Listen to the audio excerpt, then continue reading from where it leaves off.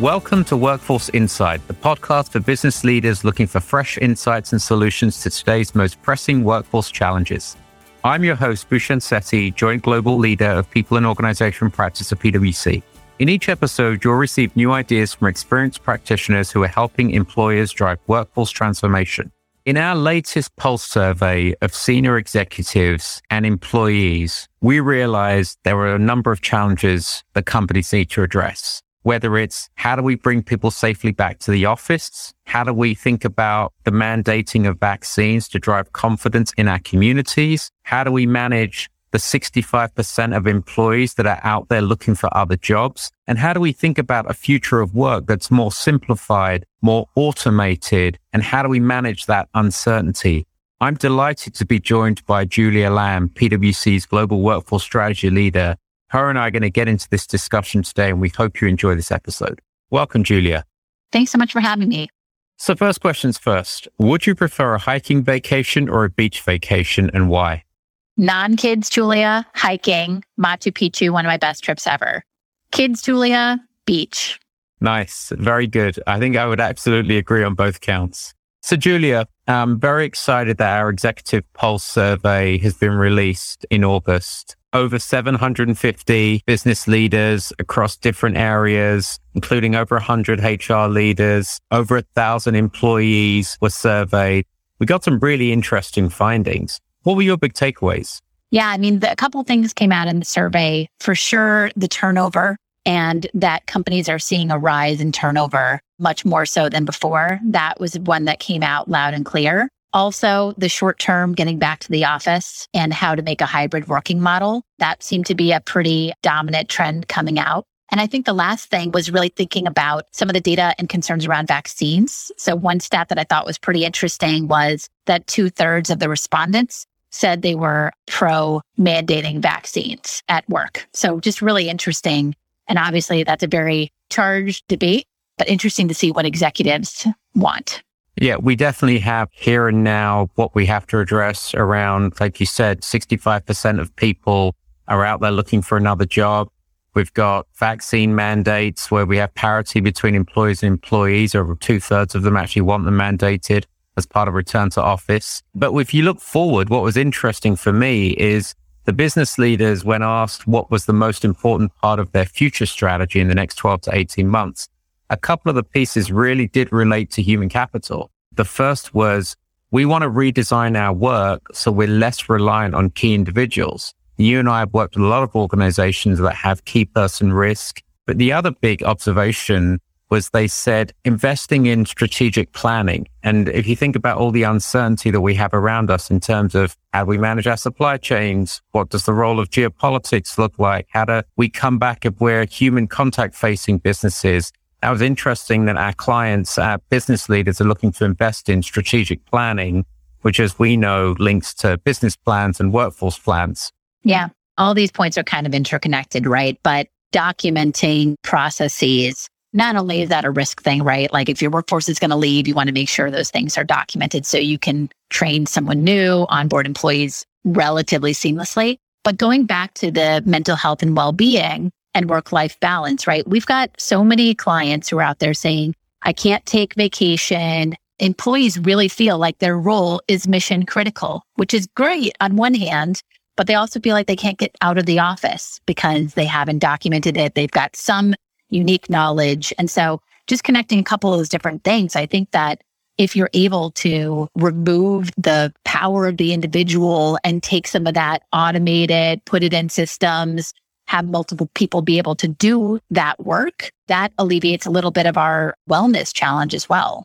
Yeah, we still have a burnout issue. It's been lingering for a number of months. We have an overwork issue in the pandemic. Big role there for leaders. In addition to what you're describing around redesigning the work, simplifying the work and just setting clear priorities around, like you said, what is urgent and important? What is mission critical? What can we defer?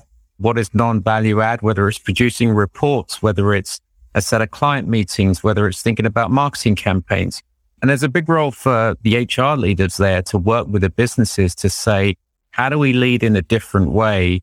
And as part of redesigning and simplifying work to really meet the business and the people's needs. Yeah, I've got to think that when you look at just what's happening in the talent marketplace and the number of open jobs, the turnover, but also the mismatch between skills, right? If you're able to simplify some of these things, you reduce some of the potentially manual, menial work, you can elevate that so people are able to have more fulfilling careers. Absolutely. If we dig into that retention stat, it's staggering. 65% are looking for a job. That compares to 36% when we polled the same population in May of 2021. We know there's a template of what leaders are looking for to try and drive retention. In our survey, leaders actually said, which was actually refreshing to hear, that we're going to lead with purpose and values as a way to attract people. Leaders were also clear that compensation was a challenge as well as flexibility. What are you seeing from your clients on that topic around retention of top talent and attracting talent? Yeah, I think still too many clients are trying to address the comp thing after the employee already has another job offer. The flexibility is definitely a challenge. And when we say flexibility here, really it's thinking about hybrid work and are you going to allow people to work flex time, flex place? We have a lot of clients who are willing and ready to adopt that for the roles where it makes sense. So I think that's been really fabulous. The third on that list of the reason employees are leaving was career advancement opportunities elsewhere. And just thinking about people who've been in a job for a long time. In many cases, they may have voiced, hey, I want to work on something different, but organizations struggle with internal mobility and moving people around, whether that's the manager behavior that, you want to keep the good people on your team, or whether that's just tactically a business decision. Does it make sense to uproot someone who is very steeped in the team, in the knowledge, going back to our knowledge management and documentation discussion? So all of those things are high on the list, but the fourth was overwhelming workload and tying back into that. So, hope that maybe they'll go somewhere else. And maybe when you get somewhere else, you're going to be able to suddenly balance things. I don't know if that one's so realistic because I think we're all doing the same thing and doing more with less. But those seem to be the things that were tying up employees. What about you, Bhushan? When you think about some of these things that are coming on the top list, benefits, leaving for personal reasons, what else are you hearing from your clients? Yeah, I want to pick up on the vaccine mandate piece. I was quite surprised that 2/3 of employees were comfortable with vaccine mandates as part of return to office because, again, this is going to be different in different industries, but some employees have said that they're more comfortable if they know everyone's vaccinated.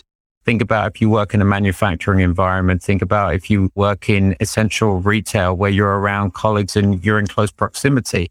The big challenge is we know that the vaccine hesitancy around the country in different demographics is skewed. The HR leaders that we polled, one of their top 3 focus areas for the next 3 to 6 months is to drive more adoption of the vaccine. That was interesting to see that business leaders and HR see it as part of their purpose and their societal obligation to drive more vaccine adoption amongst their workforce.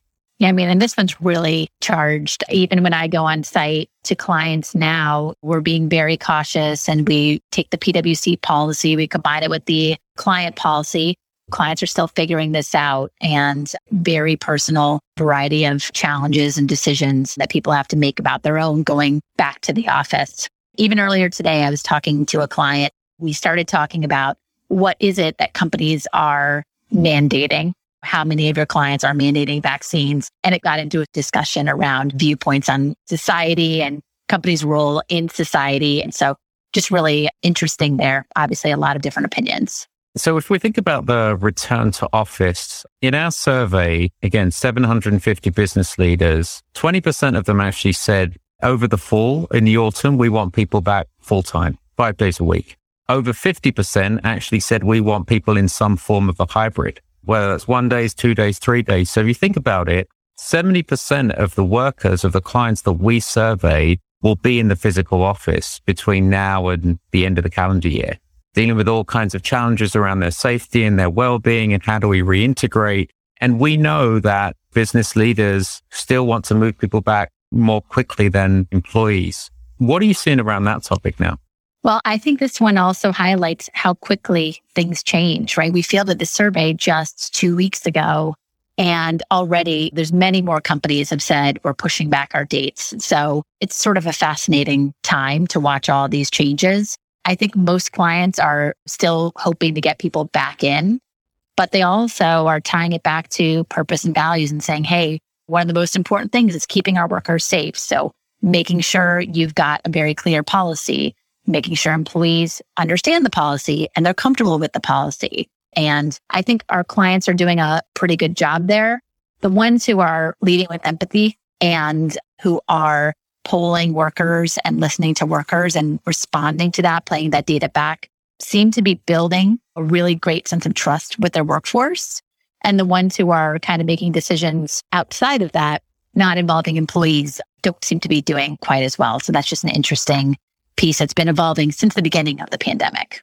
Yeah, and it's incredibly localized. And this is where we have to blend consumer lives, societal lives, parental lives, and working lives together. So the whole topic of mask wearing is an issue in schools. It's the issue in a workplace. The vaccinations, it's an issue if we go around our consumer lives, whether it's entering restaurants, theaters here in New York City or sporting places. And as we know, some firms are mandating vaccines. So we've seen over the pandemic that these topics become very intertwined. The latest one being societal purpose and what is our social responsibility around our community. Great point about the role companies play and the responsibility in society. And this is really challenging leaders in new and different ways. Do you want to talk a little bit about the survey findings around leadership attitudes and employee sentiment and just anything that surprised you or what you're seeing with clients in this space? Yeah, so what's really clear is leaders play a massive role in retaining and attracting colleagues. Leaders play a massive role in making hybrid work for those organizations that choose it. We've worked with a number of clients to actually help them define what inclusive leadership means for them. And whether it's leading with empathy, making sure that you're coaching and investing in yourself and your people, investing in your own well-being and the well-being of your teams, back to the point of giving people time off or letting people take breaks, helping simplify work. But the other one's how the leaders redesign work. How do you make work more asynchronous so it can be done at different times, maybe using automated workflow tools or shared documents, as opposed to people forever being on the same conference calls or in the same physical workplace. So big role of leaders. And it was interesting that the HR leaders that we polled said leadership is their number one issue, as well as retaining people. And I think those things are very, very interlinked.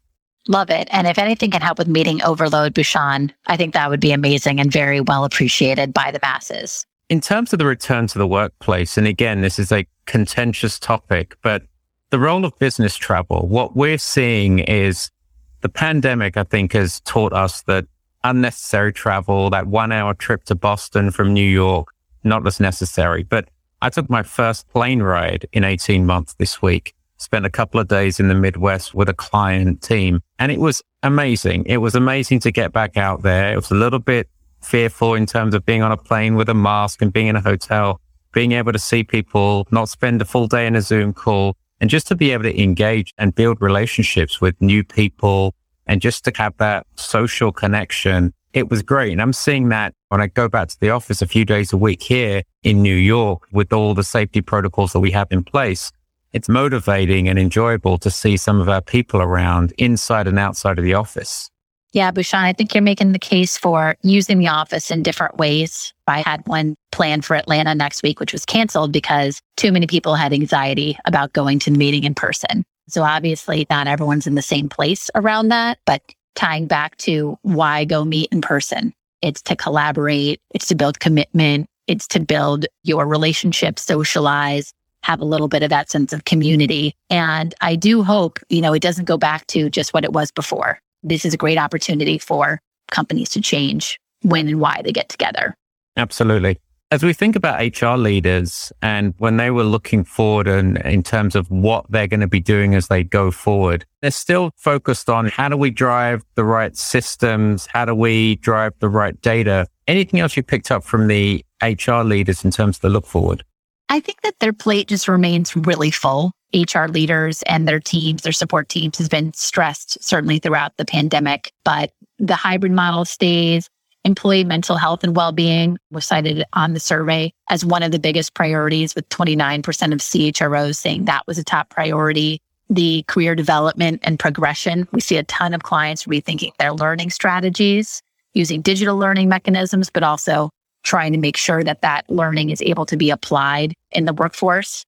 Culture in hybrid working, 28% of CHROs identified that as a key priority. So they just have a lot of things on this list that are not just HR priorities, right? These are priorities for the organization overall. So I think that's going to continue to stress this function that already for many months now has been responsible for so many things related to the physical safety and well-being. Yeah, their plate remains to be full. Totally agree. And HR has done a heroic job in many, many organizations over the course of the pandemic. And as we're seeing from our clients, are in very high demand. HR professionals, diversity professionals are part of that. So HR is focusing on retention for the business. Let's hope the business leaders are looking to retain some of their critical HR talent. Yeah. But I almost had to laugh at the challenges list because nothing's changed with that. When you look at the major and moderate challenges for HR, so budget, more than 70% had said that was the number one issue. Systems and tools, quality and availability of credible workforce and people data, and talent. So that list has not changed despite all of this. So it does remain a really challenging area. Yeah, which links into the business leaders saying over the next 12 to 18 months, really understanding how we manage uncertainty by more robust strategic planning, which includes the links to what skills do I need? Where do they need to be located in the world? Am I going to have to redeploy supply chains? Am I going to have to redesign legal entity structures and transfer pricing? And does that mean people are going to be in different locations because of tax rules? All of that requires human resource leaders at the table as those strategies get reset. So Julia, as we look to close, what are the big takeaways you have when you look at this data and the business leaders on the call and the HR leaders? What would your big advice be to them? I think two key things. One is think about recruiting your talent before they walk out the door. Think about giving them those development opportunities. Think about the compensation. It's a lot harder to bring someone new in and go ahead and get them up to speed. There's going to be a lot of lost productivity. So look at your talent strategy now. And I think the second is around the hybrid, new ways of working. Bhushan, to your point about rethinking how you work. We've got a huge opportunity still, and we've been talking about it for months, but a huge opportunity to revisit the ways work is done. And I think organizations really need to take that now and run with it, especially as we think about further pushing back office reopenings, et cetera. How about you, Bhushan? Anything else you'd add to that? Yeah, my biggest add would be focus on what inclusive leadership looks like at your organization. So for some, it might be doubling down and saying, how do we engage people who are very different to us? How do we have reverse mentoring? How do we redefine kind of what leaders' roles are, and how do we push leadership down into kind of very low levels of the organization? Is it the vulnerable, inspirational leader, or is it the empathetic, collegial leader? So for me, that human contact is so, so important. And whether that means people get together once a quarter for signature events, or people are comfortable to come into an office once or twice a week, I think organizations need to figure out what that means for them, because you and I crave social connection, maybe not every single day, and we're different, but organizations have to think about leadership and what does that mean at every level, including how we drive relationships and connection to manage attrition and so people can bring their best self to work. Julia, thank you so much for taking your time to speak with me today. Great discussion and a real set of practical insights for people to use. And thank you, listeners, for tuning in again to this episode of Workforce Insight. Please do visit our website for more insights on how to tackle your organization's workforce challenges. And please go listen to previous episodes and subscribe to this podcast.